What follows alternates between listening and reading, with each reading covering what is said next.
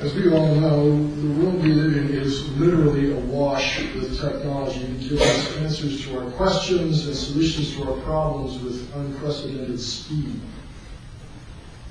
And for the most part, this rapid access to information has been highly beneficial.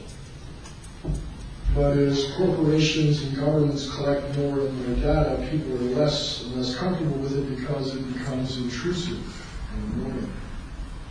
Even worse, simple things like mobile phones have put us in constant contact with the people around us, so we get less rest than we ever have. While at the same time, we feel more isolated and unequipped to deal with people in person. When we combine that rapid access to information with advancements in science, it's also drawn us away from God because we think we're beyond the need for God, and that we can solve all the world's problems without seeking God's help. The problem with that worldview is that it's failed.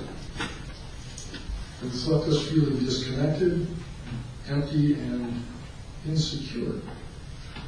And that's where the Israelites are at this point in the story. Because the man who's led them for the last 40 years is at the end of his days, and they're on the verge of crossing the Jordan River and entering Canaan without him. On top of that, God's not going to physically lead them as a pillar of fire during the day or a cloud at night as he has for the last 40 years. That means that, so to speak, that they'll be alone for the first time in 40 years. So needless to say, the Israelites are probably feeling the same kind of angst a lot of young adults do when they finish school, leave home, and move somewhere to start their own lives. Which is why Moses is forcefully reminding the Israelites of how much they need God, as well as their place and obligations as his people. He's also fully aware of how easily they can be misled, as well as how weak their faith truly is, and how quickly they can fall away from God. So he's spent whatever time he's got left giving them the blueprints of how God expects them to live, and what that means for them once they enter Canaan. And that's why this chapter is particularly important, because it's the climax of everything Moses has shared with them. This is the last chance that he and they have. And Moses not only wants to make the best of it, he's drawing a line in the sand and demanding they make a decision about their future. And he uses 3 steps to do that. First, he gives them a glimpse of their future. After that, he shares God's expectations for them in the present. And then finally, after weighing all the options, he demands they make a decision. So let's look at each of those and see how they apply to us as well. And as I mentioned just a moment ago, Moses is now old. He's 120.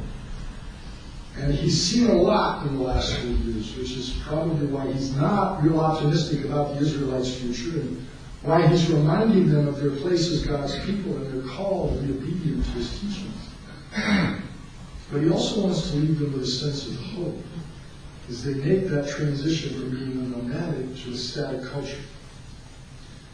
When all these blessings and curses I have set before you come on you, and you take them to heart wherever the Lord your God disperses you among the nations, and when you and your children return to the Lord your God and obey him with all your heart, with all your soul, according to everything I command you to do, then the Lord your God will restore your fortunes and have compassion on you and gather you again from all the nations where he has scattered you. Even if you've been banished to the most distant land under the heavens, from there the Lord your God will gather you and bring you back. He will bring you to the land that belonged to your ancestors, and you will take possession of it.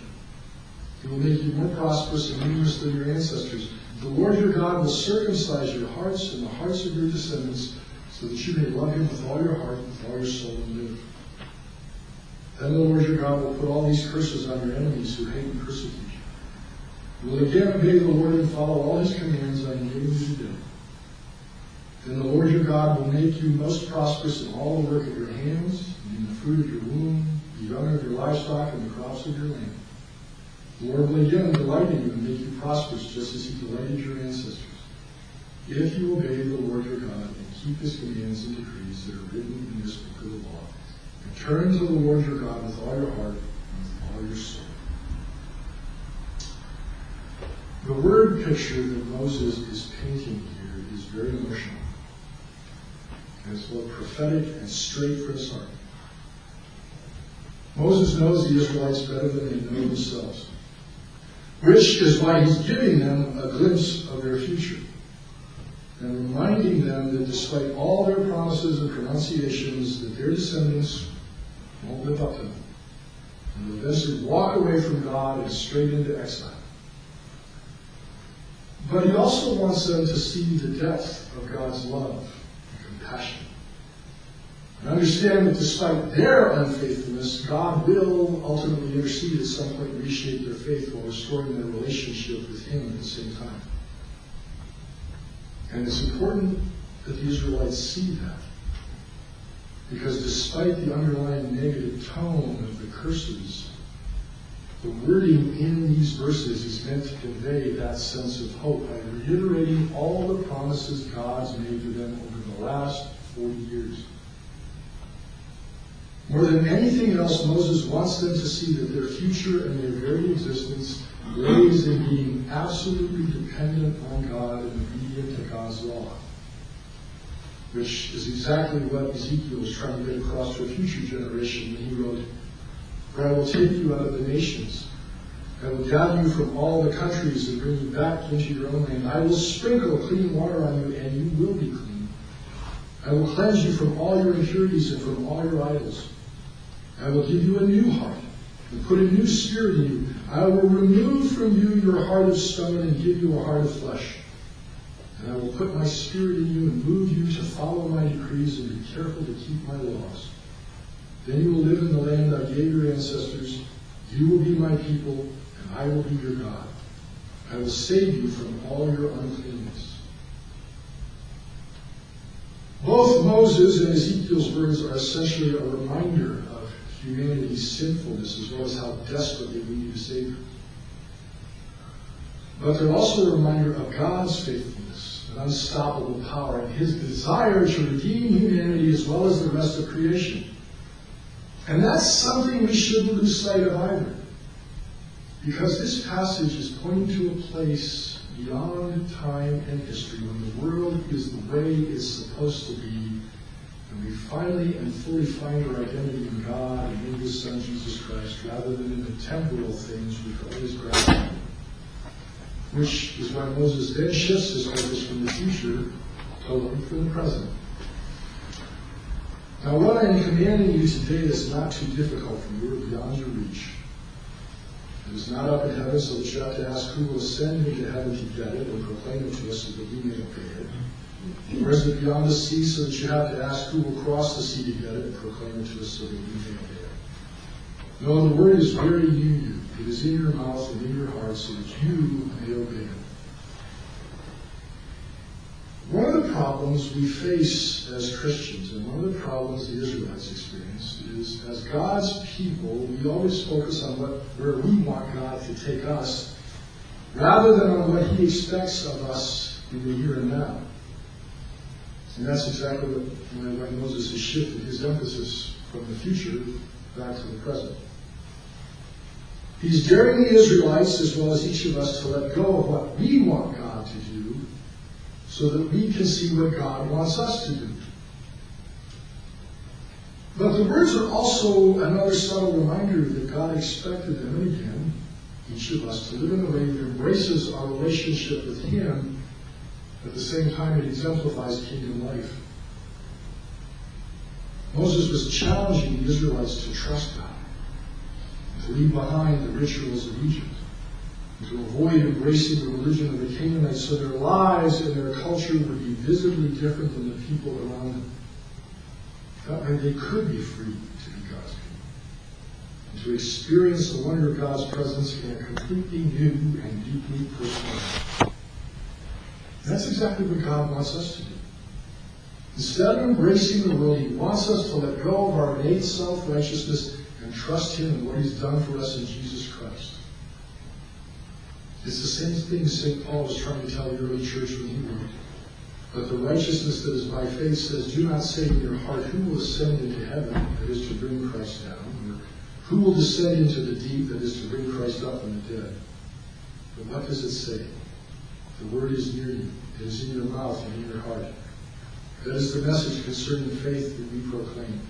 If you declare with your mouth Jesus is Lord and believe in your heart that God raised him from the dead, you will be saved. For it is with your heart that you believe and are justified, and it is with your mouth you profess your faith and are saved. The Scripture says anyone who believes in him will never be put to shame. There's no difference between Jew and Gentile. The same Lord is Lord of all and richly blesses all who call on him. For everyone who calls on the name of the Lord will be saved. Just as it often was with the Israelites, life circumstances can be overwhelming and leave us filled with fear and insecurity. Much in the same way the world is reacting to the coronavirus. And that's why this part of Deuteronomy 30 and the words of Romans 10 are so important. Because they help us see that God's given us the resources to face what we're confronted with. And God's willing to step in and show us how to use them. And that's what the rhetorical questions in both these passages are pointing to. They're meant to make us recognize that God's nearer than we realize. And that we haven't been abandoned and left alone on life's doorstep. That's why Moses tells the Israelites, no, the word is very near. Because in Hebrew, those words convey a deep and extraordinarily special sense of closeness that the English translation doesn't and can't ever match. But it's also meant to help the Israelites and each of us see the law for what it is. A written and vivid reminder of God's holiness and character.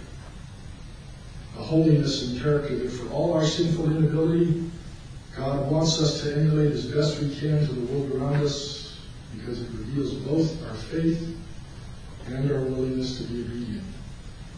Which is what Moses is challenging the Israelites to do in the last and essentially climactic end to this chapter. See, I set before you today life and prosperity, death and destruction.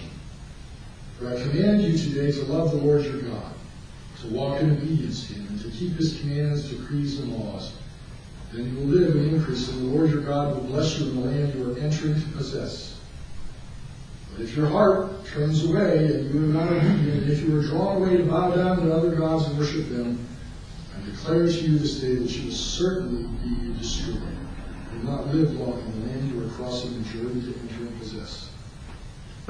This day I call the heavens and the earth as witnesses against you, that I have set before you life and death, blessings and curses. Now choose life so that you and your children may live, and that you may love the Lord your God. Listen to his voice and hold fast to him. For the Lord is your life. He will give you many years in the land he swore to give your fathers, Abraham, Isaac, and Jacob.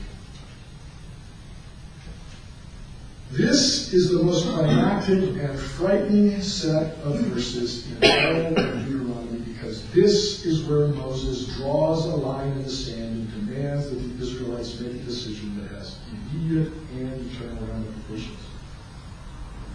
It's the same decision Jesus demanded of his disciples as they struggled with the reality of eating his flesh and drinking his blood. Jesus said to them, very truly, I tell you, unless you eat the flesh of the Son of Man and drink his blood, you have no life in you. Whoever eats my flesh and drinks my blood has eternal life, and I will raise them up at the last day.